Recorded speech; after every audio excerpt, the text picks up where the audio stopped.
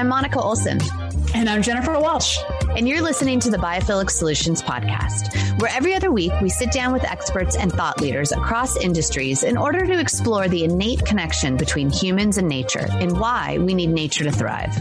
We truly believe that in order to tackle the global environmental problems we're facing, we as humans must reconnect to the natural world and come to a better understanding of how we fit in and how we are so interconnected.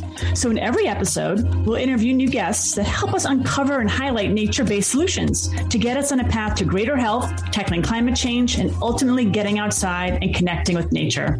So let's get to today's episode. Hey, Monica. Hey, Jennifer. So, Monica, I have a question for you. When you picture the American dream as a concept, what image does that conjure up for you?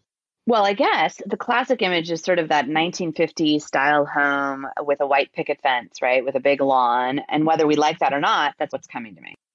Exactly. The American dream means a lot of things for a lot of people. But I think the nuclear family, the single family home, the white picket fence is sort of what we all have a vague sense of. However, there are some really pretty serious flaws baked into that model of housing and living, which is exactly what we're going to talk about today. Yep. Our guest today will be guiding us through it all. Her name is Diana Lind, and she's author of a fabulous new book called Brave New Home. Her background is in urban policy and architecture, and her book is a really insightful look at how the single-family home, suburban, became the gold standard of living. This book also explores the social, economic, and environmental factors that make the single-family home a pretty flawed model and what alternative housing models could look like. Yes, this is a really interesting conversation about the way we live and what we can do to reclaim a connection to nature and to each other through new modes of housing and living. And if you're listening to this from your own single-family suburban home, please don't panic. There are many tools in the toolbox, so to speak, and we'll talk through some of those with Diana. So let's get to our conversation with Diana Lind. Diana, thank you so much for joining us today. We're so excited to have you. We absolutely are devouring your book. Yeah, we really are. And we want to hear a little bit about yourself and what led to really your career in urban policy and housing. Sure. Thank you so much for having me and for reading the book. We were talking a little bit before we got started about how I grew up in New York City, and I feel like that kind of just framed my interest in cities just from the very beginning. Growing up in Manhattan among a very dense city, and then later in life, really recognizing that most people in the US at least don't live that way. So that shaped a little bit of my worldview. But then shortly after I graduated from college, I started out writing about architecture and design. And that, I think, is really kind of when I started to become very interested in residential design. And in fact, worked on some books about that kind of more modern residential design. And then from there, I moved to Philadelphia to take a job at what was then a print quarterly publication called The Next American City, which over time has morphed into a fully digital website called Next City now. And really through that experience of many years of leading a nonprofit focused on urban policy issues, just became very versed in a lot of different types of issues around everything from economic development to placemaking, transportation, things like that. And I just had a lot of different ideas kind of swirling through my head. And later on, especially as the housing crisis accelerated, I really thought, well, this would be a good opportunity to take all those various different threads of experiences in different types of housing, experiences thinking about urban policy issues, and then also just kind of a fascination with these new ways that people are thinking about how to address various different social, economic, and environmental issues with different ways of living. So that's kind of what led me to working on this book. Yeah, I think the book is so interesting because when I started diving into it and thinking about it, because we are like in the US more specifically, like we're, I don't want to say programmed, but like the American dream is to have a home and you have a lot of acreage and you have the white picket fence and whatever that might be. But that's really not the healthiest version. So how did we get there? Like what led us to get to that place of like, we thought that was the American dream? It's a long story, and I would say it's the first third of the book.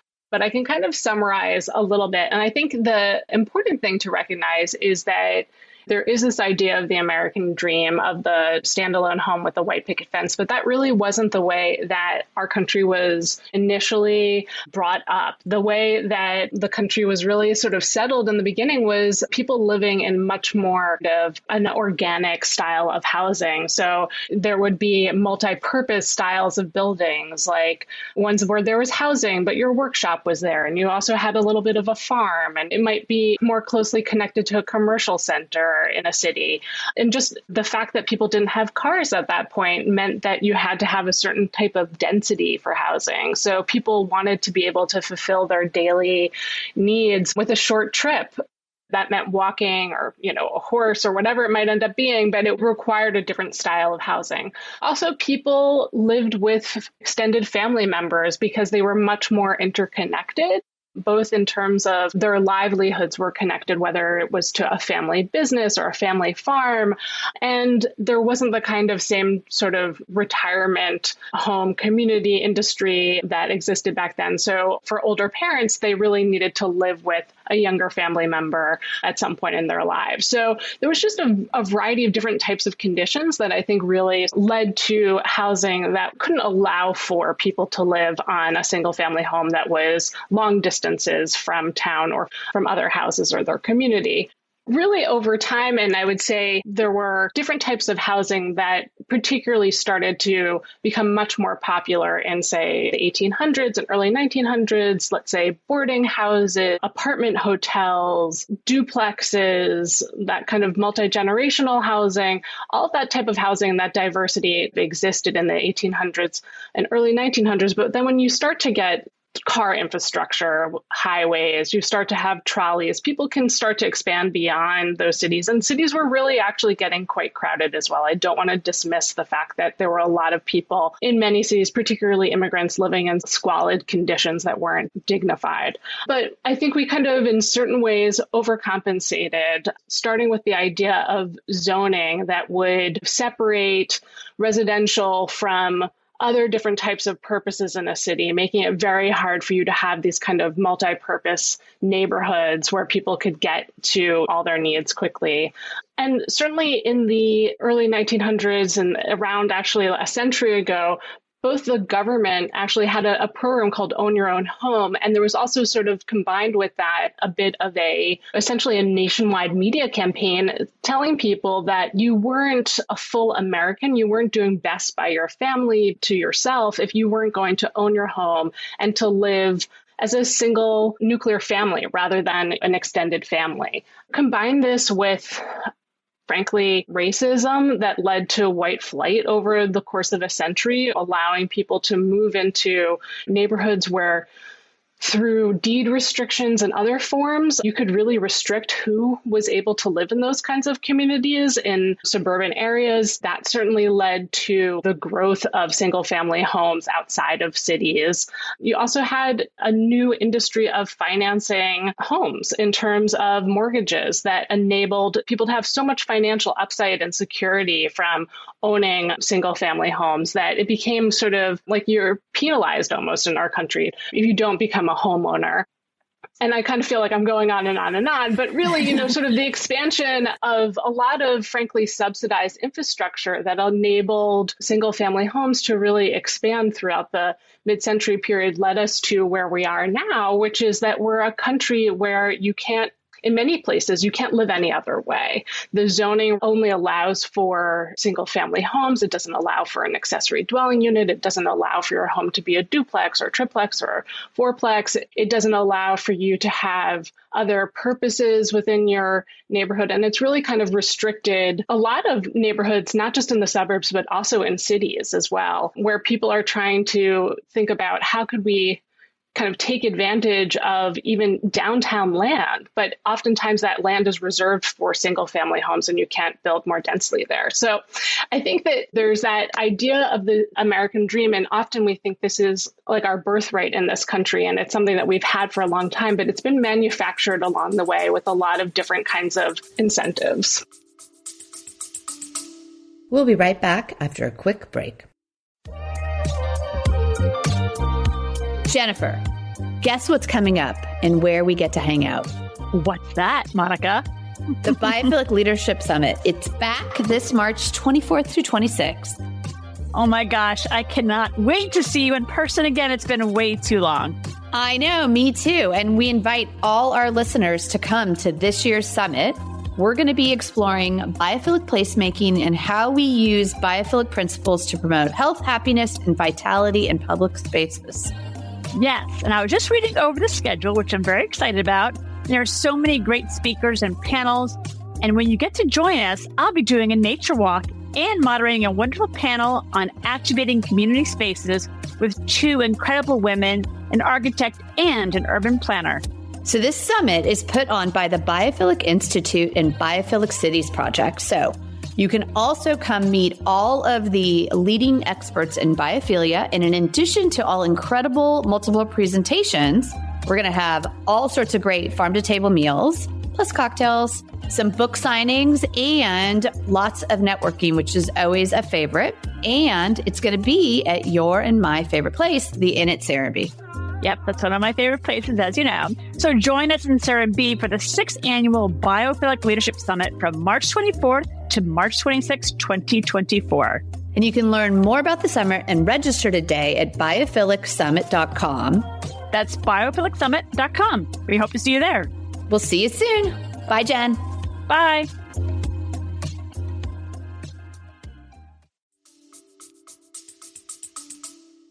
Well, and the single family home is flawed in other ways, like from environmental ways, as well as this sort of social, cultural, I don't know, it's like been embedded in us that's what we want, to Jennifer's point. But let's talk about the environmental, I don't want to say negatives, but challenges to traditional single family development.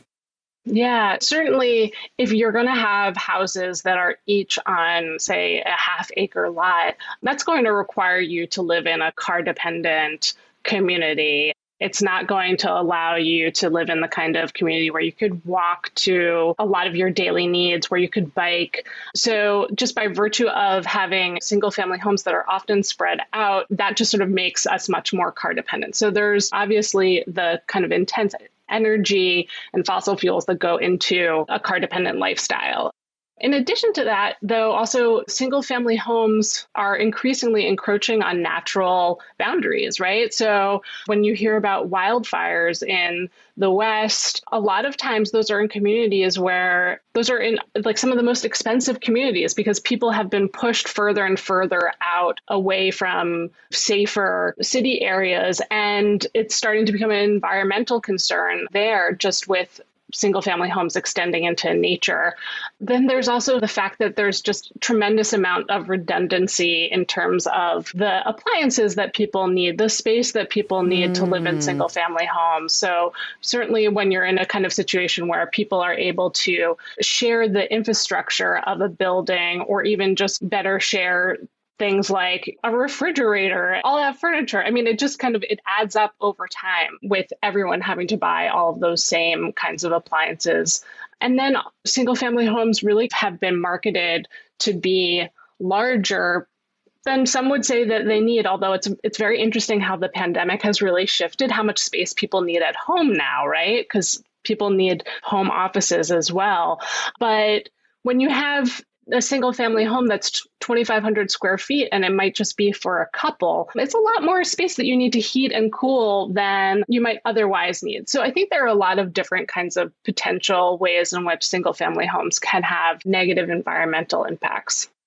Well, it's funny that you say that because, I think about everyone to each his own, everyone likes different styles of home, but like that McMansion model. And interesting that you also talk about the environmental aspect, Monica, and then Diana saying like people are now going into nature, because I know a lot of friends of mine that have moved upstate in New York, and now they're saying, oh my gosh, we see bears. This is terrible. I'm thinking, oh, this is their yard, not ours. So the wildlife is everywhere, and people are really kind of fearful of it. Yet they're moving into these spaces where nature blooms. This is where the animals are. And it's troubling, because what are we doing to those homes of the animals, and how is that affecting their lifestyle as well? It's interesting thought process around that. Right. Yeah. I mean, I think that in many cases, we think about those kinds of suburban areas as not being like the kind of pristine nature of parks and whatnot. But that's still where there's deer, there's foxes, there's bears, there's whole ecosystems that are out in those places as well. And I think we're really kind of seeing the response to that in terms of things like wildfires as well. And I think another thing that's interesting to think of sort of social consequences that are potentially negative is you have these big suburban homes, and whether that's 25 or 10,000 square feet with a lawn and a driveway and a garage. And so you drive in to that garage, you go into your house and maybe connected to your garage. You never see anybody. Your mail is dropped in the slot in the house. You have your fancy coffee maker, you have your fancy gym, now your office. And I think that so many people have become disconnected from their neighbors, that they don't really know them. And I can't remember if you quoted it or if it's just sort of out there in the ether that the number one reasons people are happy, they state that they're happy, is if they know their neighbors. Oh, right? Interesting. Yeah. Mm-hmm. And I just think that that's interesting because we've created this infrastructure and, to your point, the zoning. Somebody said, oh, well, we're going to separate everything. We're going to separate the residential from the commercial. We're not going to let it be a little storefront like we might have in a big city downstairs and I can live upstairs. And so we're separated from each other, maybe even from our family because they're all throughout the house. And so I think there's also a mental toll. Absolutely. Beyond environmental. And I just think, gosh, how do we get back to where we're creating in a more dense, multi-functional, multi-generational area? I want to sort of shift into that area of so here we are, right? Obviously, COVID has sort of woken us up, I think, to a lot of different things, but we're still seeing prices go through the roof. In a sense, that is a housing crisis, right? For somebody who owns a house, that may be lovely, that my house value's gone up. Doesn't matter because if I sell this one, I'm still stuck out there. You're stuck. It doesn't matter. And then it's really not great for the younger generation trying to come in and build equity. What sort of contributed to this housing crisis, and how can we start breaking this mold? Certainly, single family homes are the most expensive option that you're going to have, right? So if you could have a 3,000 square foot home and instead that becomes 3 1,000 square foot apartments, those 1,000 square foot apartments are going to be a lot less expensive than that much larger home.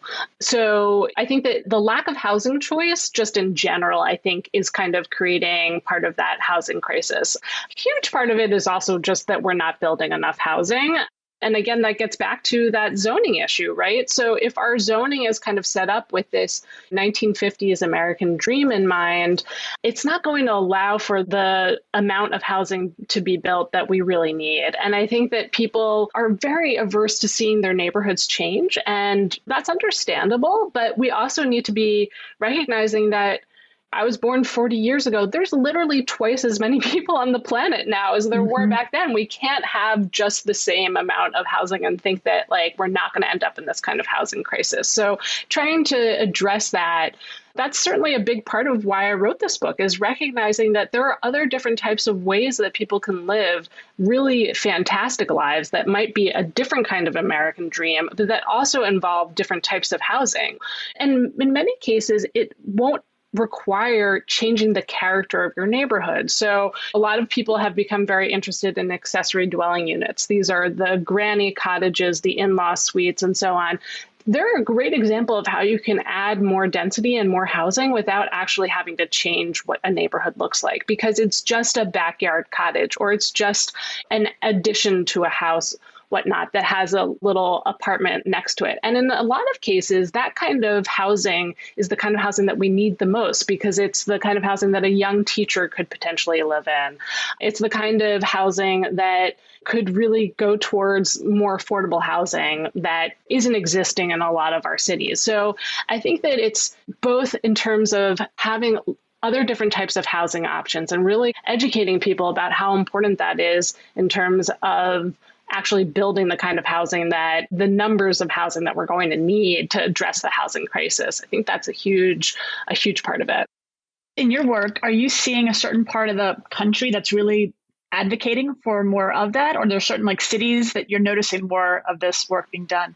Yes. I mean, there are definitely cities. There certainly was a lot of attention paid to Minneapolis, which kind of flipped the zoning rules. So if the traditional zoning rules would be that you can build a single family home anywhere, they basically said, actually, it's the opposite of that. You can build if you want to, you almost need a variance to get to build your single family home. Wow. I love that. And enabled a variety of other different types of housing to be built on those single family home lots. And that was the outgrowth of a citywide conversation about what they want their city to look like 15 years from now, and how addressing issues like segregation, environmental issues, social and mental well-being were all kind of tied into housing choices. There's been also a lot of discussion about how that hasn't been as successful as a lot of people would like, because in order to still build those kinds of housing, there are still a lot of regulations that are going to kind of get in the way. Even if you say, for example, enable accessory dwelling units in a community, if you don't make it easy for that to happen because you have rules about off-street parking or the proportion of the size of the house compared to the main house, or that it is owner occupied or whatever it might end up being, ultimately, like these kinds of other different types of regulations can get into the way. And that's not just in Minneapolis, but in a lot of other cases. California is the place that has really taken the lead on this issue. And I think part is because the housing crisis is such an urgent issue there. And basically, they've made it so that any lot could at least be turned into a duplex. It could have two houses on that same lot now. So that's really kind of changed how people are looking at their housing in California. And that's a great example of, prior to some of these different reforms, particularly around accessory dwelling units, you had very few of these kinds of housing accessory dwelling units permits being pulled, and that has gone up. It's exploded. And likewise, you've seen a lot of interest from companies like the sort of Silicon Valley tech companies kind of trying to figure out how can you do prefab backyard cottages, but also other really interesting ideas around trying to think about how, like, one of the huge barriers for people building accessory dwelling units is the fact that most people don't have the construction savvy. They don't have the money. It's not as easy to get an additional mortgage once you already have a mortgage. And there are companies that are starting to look at ways in which you can partner with them on actually building a backyard cottage or building a studio out of your garage, and then they'll split the revenue from renting that with you. Or they'll do it sort of as a flat rate fee that you can pay, and sort of making it easier for people to actually build this. So we're still in the early days, I think, in terms of seeing how this is all going to shake out. The key is really, though, just starting to see some of these zoning reforms taking place. And after that's done, the market will respond in a powerful way. And that's just been the beginning, but it's kind of all over the country that you're starting to see that. There are obviously, I can say in Philadelphia, where I live, we've really been trying to think about how to address this issue. And it's fascinating to see in some cases where you're seeing pushback against this, because the housing type in Philadelphia, it doesn't work as well with, say, a backyard cottage, because we're a city of small row houses and brownstones. Like, you can't easily add a little backyard cottage there. So there hasn't been as much of a push for that, but trying to figure out, like, what's the right mix for different types of places is going to be the interesting challenge. Why did the zoning segregate all of the types of housing originally? What was that reason? Why did we have that kind of why did they suddenly say, you can't have a bodega next to the single family and a live work? Like, it's public health. And certainly there have been a lot of ways in which that has also been questioned, right? Was it really public health, or was it an issue around kind of discriminating against lower income immigrants who might have been living much more densely? But certainly, there are some really basic public health issues in terms of thinking about zoning that could address, well, certainly ensuring that people are not living in toxic neighborhoods, right? Sure. Like you don't want someone to be living right on top of, say, a refinery or other kinds of like heavy industry and so on. So obviously wanting to think of ways to kind of separate that out. But the kinds of other types of zoning around regulating how large a house is, how far it has to be set back from a road. These are kinds of zoning changes that really ended up being about trying to determine what financial level someone had to be at to live in a certain neighborhood, right? Okay. So it's like if you create a neighborhood where you have to have a certain size house with a certain size yard, you're really trying to say, well, only someone with a certain income or level of wealth can live in this neighborhood. And that's another way in which zoning ended up just sort of segregating people. Certainly in this country, it's along racial lines, but it's also just basically along class lines. And so the exciting thing about having different housing options is just that you automatically get more diversity there, just like diversity of different types of people. And if you're going to have a neighborhood that's just all single family homes, you're probably going to end up with most families of some sort. But the demographics of really who is in the US at this point, it's not your typical nuclear family anymore. You know, people are not getting married at the same rates as they once were. People are not having children at the same rates that they once were. More families are living multi-generationally. What a household looks like is really starting to change. So it really doesn't make sense to have this kind of one size fits all housing. When you are seeing obviously I'm sitting in Serenbe, so that's an example of a very diverse housing mix with multi-generational sidewalks, all the things that we really want to see. And, you know, they had to fight against a lot of the zoning to make it look the way it does. Where are you seeing that in different places across the country, like new developments? Because I feel like there's still that conventional development, cul-de-sac, all single family. Is there a move to say you can't do that anymore? Kind of like Minneapolis, like you can't build a new development with only one type of housing. Is that possible? I don't think that you're seeing municipalities saying you can't do that. Instead, you're starting to see more forward-thinking developers starting to rethink what type of developments they're actually going to be making.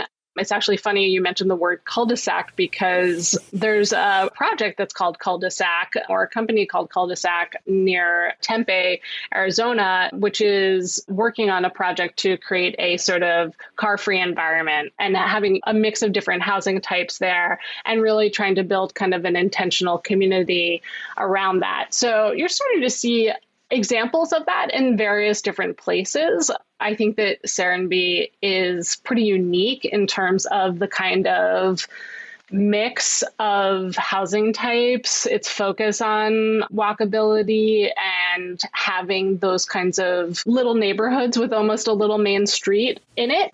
There's not a ton of that. I still think that a lot of people and a lot of places are just kind of accepting of the norms that we've had in the past. And it would probably take both forward-thinking developers and forward-thinking municipalities to start challenging that in a lot of cases. I think it'll be really interesting to see what happens now that baby boomers are getting older. And that will start to, I think, change the trends of like, how do they want to live in retirement? What kind of retirement community do they want to live in? And I think that that will really shift that sort of 55 plus community landscape. I'm optimistic that we'll see better, more interesting, more diverse, different types of developments in the future. But by and large, I think most of the stuff that's getting built today is status quo. Yeah, which is unfortunate too, because I think about like when you just said walkability is such a huge part of healthy communities like Monica's in Serenbe. It's like that's the key ingredient is the walkability to the general store, to the mailroom, mailbox, or what have you. And I live in a community called Ocean Grove, New Jersey, which was built in 1869. And it's very much like Serenbe in a sense where the homes are closer together. Everyone has a front porch. The homes are built in every different way. But going back to the past, you can walk to everything. It's really a special place. But again, this was built in the 1800s and they built it in a way to kind of commune together. And it's beautiful. So there are elements of the past I think we definitely need to go back to. And then looking towards the future, like where Monica is, it's like Monica will probably go into like the housing that heals. You could talk about that, Monica. Well, which is a great kind of transition, thinking about, I mean, not that we all don't want health at every age, but thinking about what is a wellness model, especially walkability is huge. And then, I mean, we should obviously dig into green space a lot, nature, just whether that's adjacency, integrated, or truly being able to walk out into acres and acres and miles of trails. But talk about that. That's a chapter in the book, Housing That Heals. And you talk about what are the wellness outcomes that are baked into some models. Obviously, right. I'm slightly biased with Sandy. But, okay, you can be. But, you don't have to focus on that. But I mean, where does that concept start? Because I think that's a very new idea. I think it's both new and it's old in the sense that when we were talking about public health and that being part of the rationale behind zoning, I think there's always been a connection between public health and architecture and the idea that there's different types of housing that could promote health. But I think in many cases, it's really sort of stopped at the basics of access to air and light. And then, which is important. Right. And not gone really beyond that. And I think that there were maybe assumptions that there were definitely assumptions a century ago that it was healthier to live in a community where you were in your standalone home. But I think it was also a different time. It was not a time when you had the internet, when you had TV. It was a time when there were a lot of other different kinds of social infrastructure in neighborhoods. Not everyone had their own backyard pool. You would all go to the pool. You would all go to the rec center. The sort of ideas of bowling alone, that there were a lot of these kinds of social gathering places within communities. So it might not have been as stark a challenge as it is now when you have so few of those kinds of places for people to connect in person now. And then when you also take away the serendipitous bumping into your neighbor on the street, it becomes harder for people to have that kind of social interaction.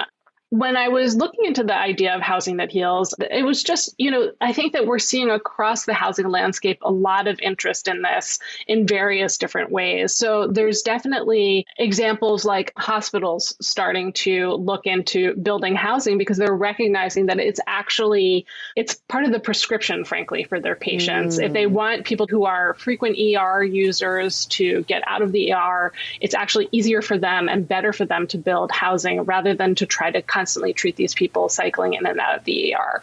Wow. And just that stability of housing is so critical for people to be able to recover from whatever challenges, health challenges they're facing. So you can look at it as an issue like that. We're seeing examples of landlords thinking about telehealth as being a new amenity that they can offer to their tenants rather than it just being, the internet and TV.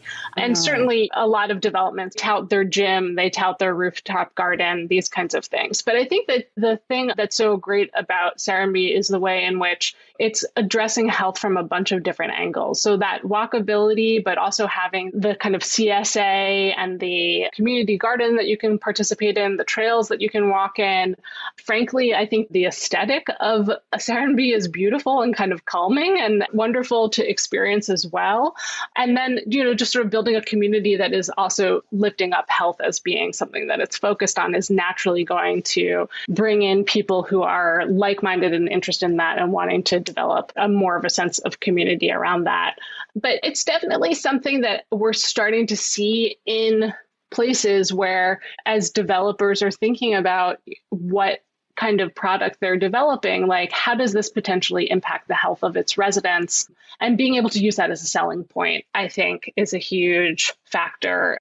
Walkability is definitely desirable. And as people recognize more and more how important that is to their health, hopefully we'll start to see more developments that are kind of promoting that as well. But I think health is going to be, it has been, but it's a huge factor going ahead for people thinking about what kind of place they're going to be living in, whether it's the mental health stress of being in a place that's unsafe, or it could be living in a place that has good air quality, access to green space and park space. These are all various different factors that people are thinking about in terms of their livability and choosing where to live as a result. Are you hearing, especially in this work, in terms of healthy air, fresh air, light, connection to neighbor, are you hearing a lot about discussion of biophilic design from hospitals and from architects? Probably not as much as I should be. And I know that you all are promoters of that. I feel like one of the things is maybe some of the terminology gets kind of dumbed down over when you get into like sort of the mainstream public, but it's not something that has been as much of a kind of catchphrase as much as, probably would like. Yeah, we have a good friend, Tim Beatley, who's a professor at UVA, who you may know does biophilic cities. And I think the intersection of your work with his is really phenomenal. And just bringing in trees or looking at neighborhoods with full tree foliage and those without, or just any of us walking through them. We were up in New York, my husband and I, recently visiting my sister-in-law. And if you're walking along the park, you have that shade. And even though it's a really hot day, there is that just canopy that's there. I mean, Jennifer knows this. She lives in it. But versus even going over a few streets and it's just concrete. And it may be dynamic and fun and it's a city. I love New York. But it just just those trees. And we forget about that. And when people come to the neighborhoods or any neighborhood, right, where we talk to the ones with all of the foliage. And so I know Tim is working really hard with cities to bring those trees back in beyond that they clean the air, right, that they're carbon sinks, but that they actually help people's health from a mental and physical well-being. Yeah, absolutely. We tear down those trees and we put in non-native grasses, like these huge lawns. Are you seeing any kind of push on the zoning level, bringing the parks in and trying to have deeper conversations on the urban policy? I mean, Atlanta, I think, is doing a lot of good stuff, but it's a day-to-day challenge with people taking trees down all the time. Sure. Yeah. I think that during the pandemic, there was a huge interest in 15-minute cities and this idea. And certainly the focus on green space was a huge part of that, people just needing to be in a place outdoors. And a lot of cities then started to kind of rethink what kind of access to public space does this city have? And should we be doing more on this? And you can look to some of our counterparts in Europe in particular, which have taken streets that were thoroughfares and turned them into kind of park spaces just in order to create a green space for people so that it's easily walked to and so on.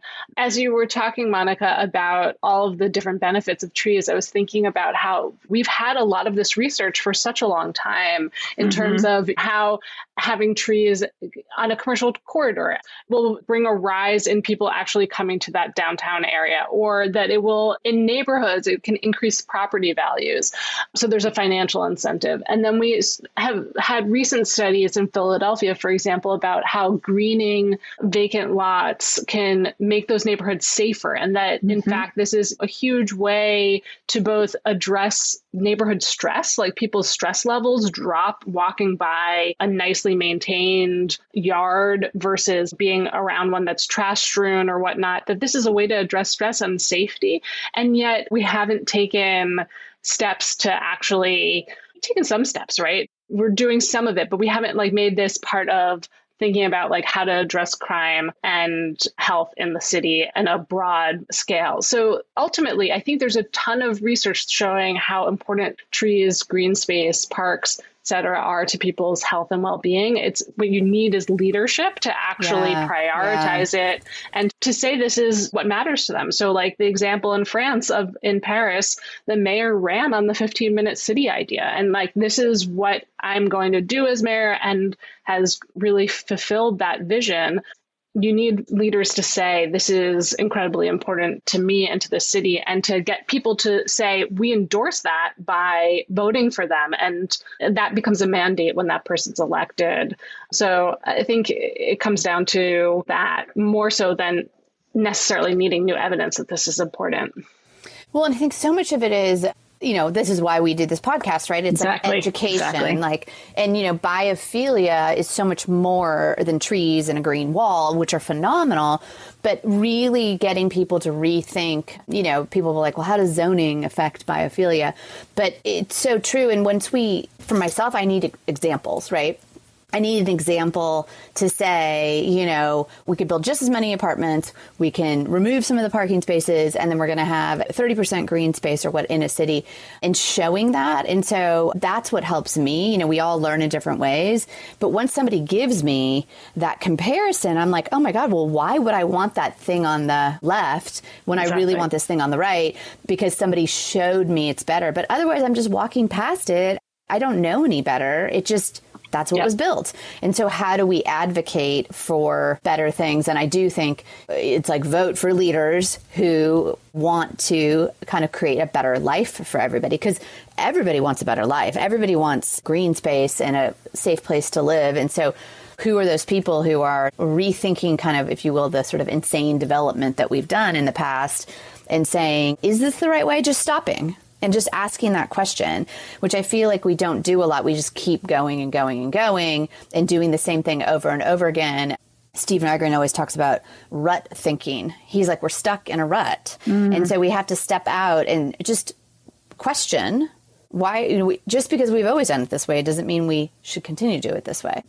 I think, also just ensuring that people not feel like it's an either or it's a nice to have, but rather if we're trying, in the depths of a pandemic or a financial crisis, that these actually are legitimate tools, not just accessories and things that we do when the times are good, but rather like these are actual solutions to the challenges that we're facing right now.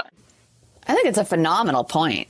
Yeah, that's a phenomenal point, that we write stuff off like, oh, it's too expensive, or they only do it here, or we can't do that. We haven't done that before. And it's just like, why can't we just sit down and have a conversation and think about, well, what would be the path? What would be the solution towards that better answer, rather than just dismissing it in so many ways? And I think COVID is an interesting thing, not to, it's like we keep thinking it's over. But that did change a lot of things, especially, I think you say in the book, I think maybe that, a lot of kids moved home out of their single apartments by themselves because they wanted to move home, or they moved in with kind of a pod, because again, we wanted that connectivity, right? When it's just you at home, so much of what we've built causes loneliness. Yeah, we're putting those silos. You're right. Mm-hmm. No, you're right. I think what you just said, Diana, about these the things or the accessories, but they're not accessories. They're what we need for human health that we've been pushed away for so long. But like what you just said, Monica, about COVID has opened our eyes. And I think more people are getting educated and want to be educated. So like you said, this is why we have our podcast, so we can have these conversations. So I learn more and I can advocate wherever I might be as to why this matters. I think these little trickles of information really makes a huge step forward to where we need to go, versus this is just how it was done in the past. Forget about it. But we need to really step up and be the voices of change if we want to see change.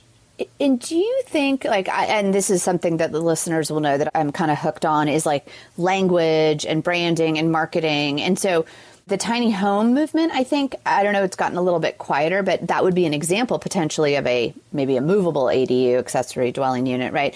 But do you see a better way to talk about this for people?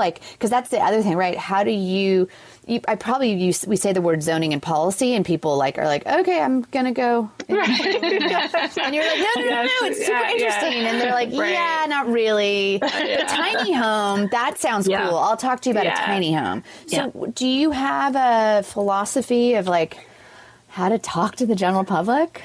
Yes. I think, tiny home is such an interesting example where it's that made living small feel both cheerful and fun and exciting and something better.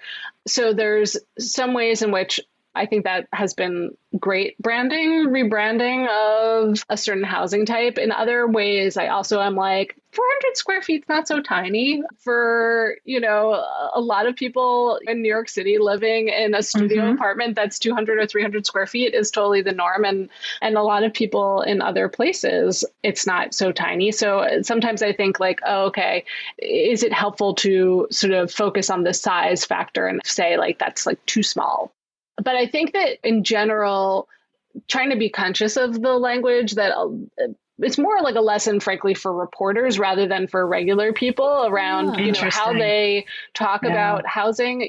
So if a person is in their 20s and living with their parents, instead of thinking of this as, well, first of all, the multi-generational way that most people live around the world and ways that younger people build wealth and help out with their families and look after their younger siblings and so on, it's called failure to launch. And instead of calling people when an extended family member comes to live with you, calling that doubling up, thinking of this as living with kin or whatever it might end up being. Like there's just ways in which I think there's often anything living outside of the single family unit, nuclear unit is often seen as it's just diminished in the press. And I think that a lot of journalists kind of fall into that. And they've talked about co-living as adult dorms and things like that. So it's just like there's often cheap shots that I think that people could just, with tweaking their language and thinking about why am I calling it X, potentially shift how people think about this. But getting back to Jennifer's point about using the book as advocating, I would say that the book got a write-up in the New York Times. Like my proudest moment was when I got a Google alert that someone used the book as like a piece of evidence for a local zoning hearing around encouraging housing in a Connecticut neighborhood as sort of like, that's amazing. An example of something that local leaders should read and think about, and using some of the statistics and ideas in it that way. And I think that that's the kind of educating yourself through a podcast, through books, things like that, and then kind of using that as a way to think about your own role in your community to kind of advocate for the kind of housing or neighborhood that you really want to see. I love that. And I think that might be a good place to stop there. I mean, are there any other things that you're working on that we can share or should know about, or how do we support you? Well, thank you for that. I would say I'm thinking about a next book, but don't really have anything else to share in that regard. So I would say the main thing would be certainly reading the book, sharing it with people who you think might be interested in it, and also with the ones who might be skeptical. That's also important. So absolutely. Yeah. Are you on social media? So we'll put everything in our show notes, but are you on social as well or no? It's funny. I actually recently I got rid of most of my social media. I'm still on LinkedIn. That's one way to find me. We love that. But certainly we'll be happy to share some of my material that way. Fantastic. Yeah, we support LinkedIn. I think we have a love-hate with social media. It's super beneficial, but like everyone else. Exactly. It might be a short break, but it's been a useful one. Understandable. I know. Well, Diana, thank you so much. It's been such a joy and really appreciate your time. Yeah, so many teachings and learnings. Putting the book out there and putting the information out, because the more it's documented, it's like, oh, then it's real. Yeah. Yes. That's true. Thank you so much for having me. It was great to talk with you. Thank you. Thank you. I thought that conversation was absolutely fascinating. There is so much I want to debrief, but I guess I'll start by asking what your initial takeaways are. Sure. So I think a couple of things right off the bat, and to paraphrase Steve Nygren again, I think the first step in all of this is we have to get out of our rut thinking. And to do that, we need to know what the issues are and what the solutions are. And to Diana's point, so much development that's happening right now is just more of the same, which is really disappointing. If we know that these massive single-family homes on these huge plots of land are really draining resources and contributing to the housing crisis, we can start advocating for alternative housing solutions, including density. The second thing that struck me is the idea of using language and branding in a more thoughtful way when we talk about housing. Yes, and I love that you always bring up the word language. So I really think what stood out to me, and I love the example she used of the 20-something who lives at home. There's a stereotype that a person is lazy and immature when really someone is living at home to save money, which is great, but also helps out with older relatives or whatever the case may be. That's really admirable and the complete opposite of what we usually see. Yes. So I think shifting the language is really important. But what about you? What other things stood out to you? Well, I don't think it will come as a shock to anyone that I was really fascinated by the idea of housing that heals. There are so many health outcomes that depend on human connection, tree cover, walkability, and access to green space that we have taken for granted in the past.